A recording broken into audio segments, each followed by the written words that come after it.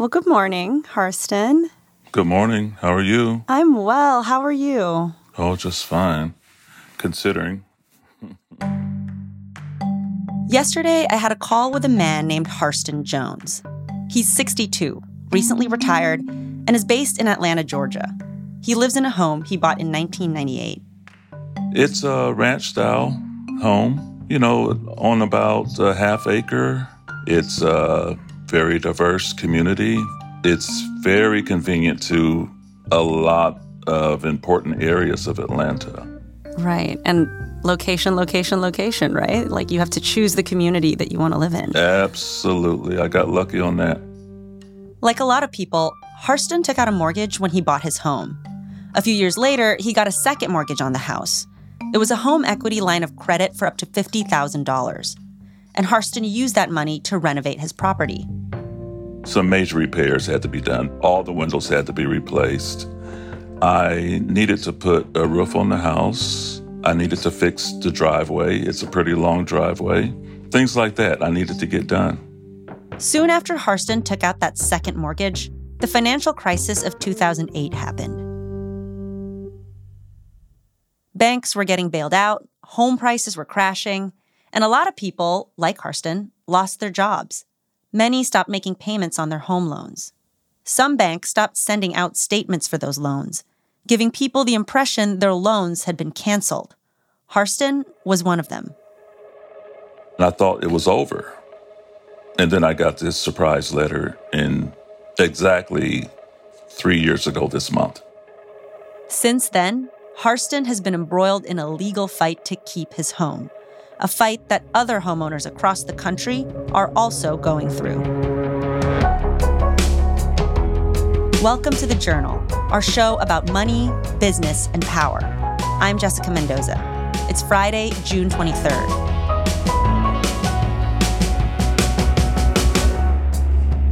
Coming up on the show, how zombie mortgages are coming back to stalk American homeowners.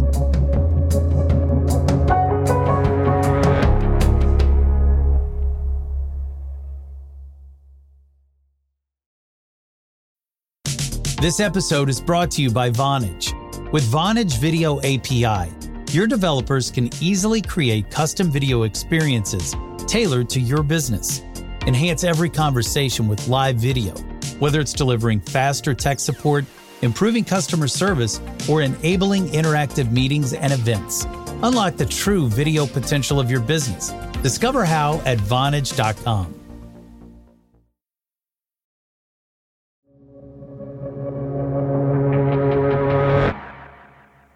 The financial crisis was a chaotic time for the housing market.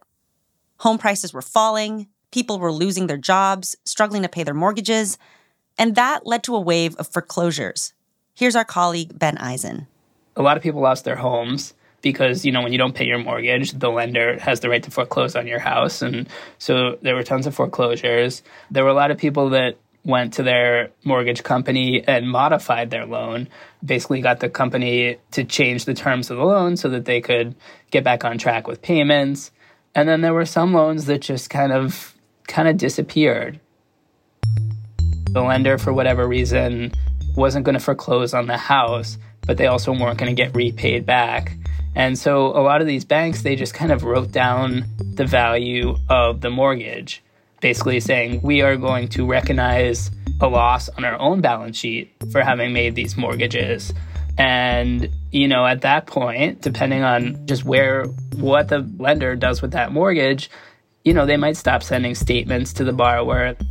And why would the bank do that? Banks were under pressure to clean up their balance sheets. They had tons and tons of these loans, and that had all soured at once. Not every bank had the appetite to kind of go through with all of these foreclosures. So sometimes they didn't do that, and instead they basically just kind of ignored the loan for a bit. Banks call this charging off a loan. This is basically the technical term for what a company that is in the business of lending money does when they're not going to be able to collect money on that loan and they need to basically get it off their balance sheet. They charge it off. They just basically take the losses on it. Banks all over the U.S. started charging off second mortgages because it seemed like homeowners wouldn't be able to repay. And this is what Harston says he thought happened to his second mortgage. He had stopped payments on his second mortgage during the time when he was out of a job. When he was able to restart payments, he got back in touch with his bank. I called them when I got stable again, and they told me the mortgage is charged off. And I thought it was over. Your bank said that it was charged off. Yes. When I saw charge off, I said, hey, it's charged off. But Ben says there's actually a big difference between canceling a loan and charging it off. That doesn't mean the loan went away. That simply means the bank is deeming that mortgage uncollectible. So just saying, like, it's not worth the trouble, we'll take the loss, moving on. Exactly. Many homeowners, including Harston, thought they could move on too. Then one day, in the spring of 2020, a letter arrived for Harston. It was a pretty ordinary-looking letter. It wasn't clear from the outside. I said, why are these people contacting me? And I opened it up, and it was an official accelerated foreclosure letter with all the mouse print for like 4 or 5 pages. The letter was from a law firm representing an investor called Island Cap. It said that Island Cap was now the owner of Harston's second mortgage. And because Harston had missed a decade of payments, Island Cap was threatening to foreclose on his home. As you were reading it, like, what was going through your mind? I couldn't believe it. I was saying, how could this happen? I was very confused. But when I tell you that was one of the lowest points of my life to get that notice, it was awful. It was awful. It was a nightmare.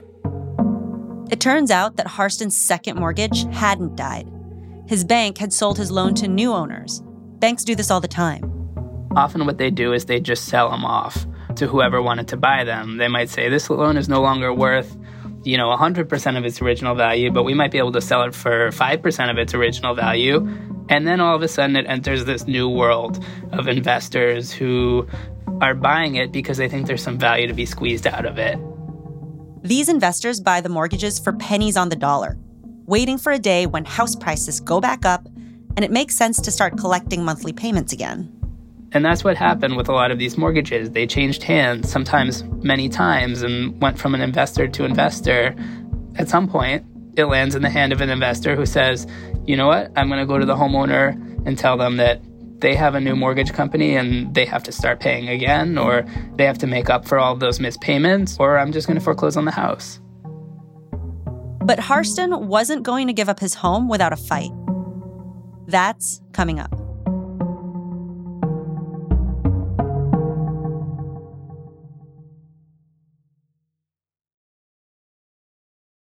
This episode is brought to you by Indeed.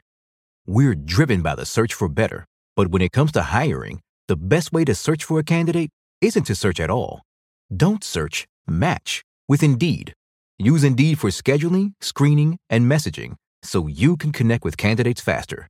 Listeners of this show will get a $75 sponsored job credit to get your jobs more visibility at Indeed.com/journal. Terms and conditions apply. This episode is brought to you by Workday. Get the whole band together with Workday and pair finance and HR on one platform for an epic performance. With Workday AI at the core, you'll make confident decisions faster than ever, and you'll drive flawless business and finance operations with an agile platform that constantly evolves to future-proof your organization. Be a finance and HR rockstar with Workday. Visit Workday.com to learn more.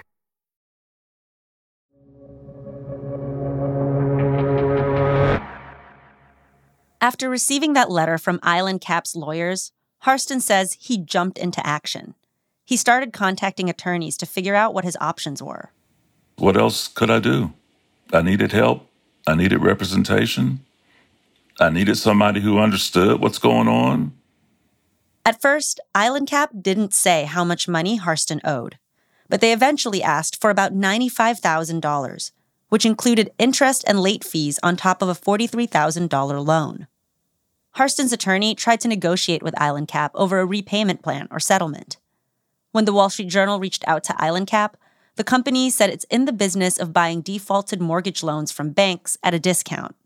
and that if the borrower simply restarts loan payments, Island Cap would take no further action.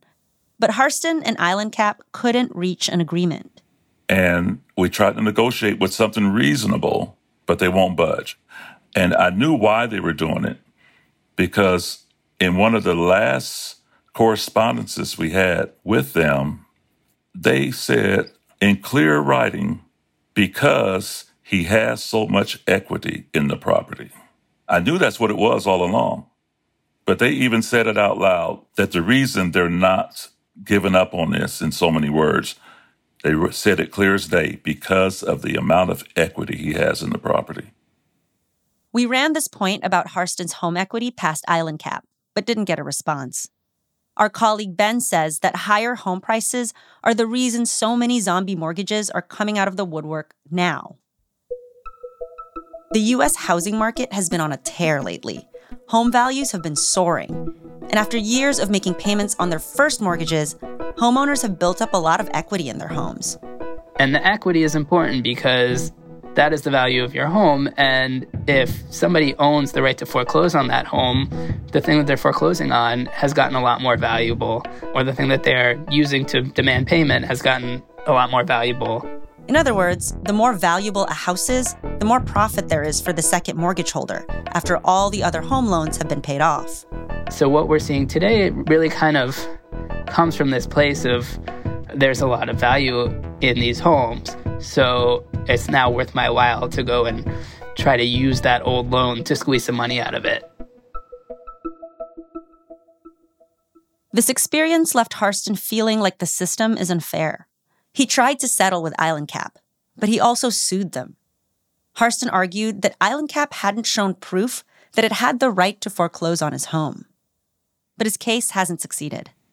My attorney made it clear the statutes don't support us, but something needs to be updated.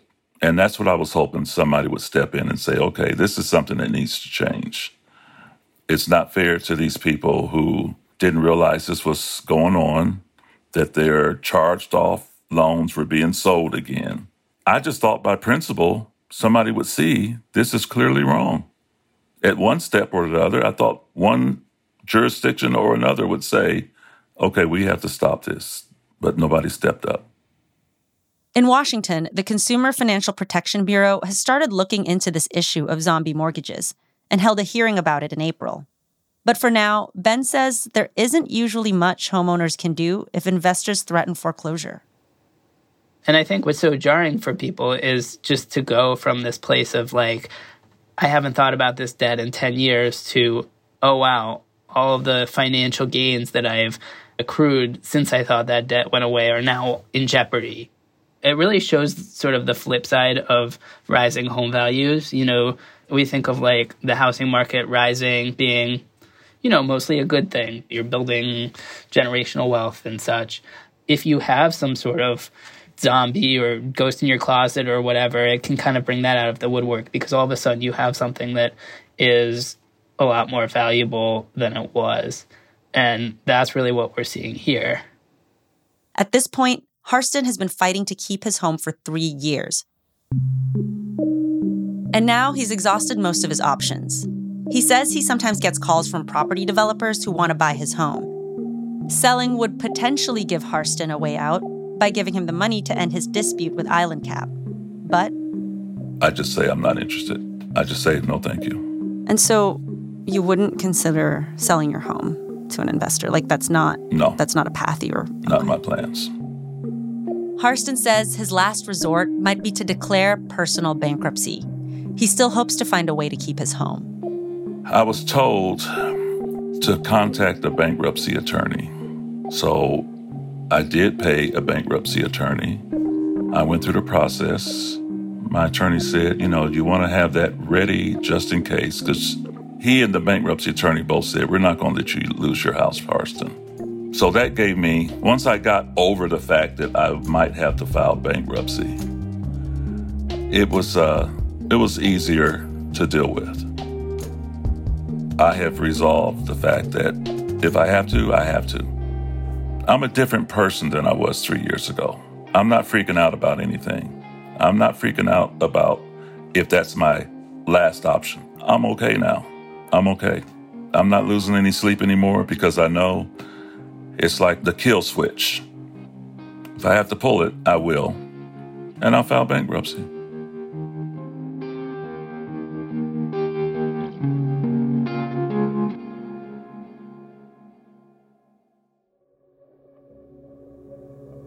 That's all for today, Friday, June 23rd. The Journal is a co-production of Gimlet and The Wall Street Journal.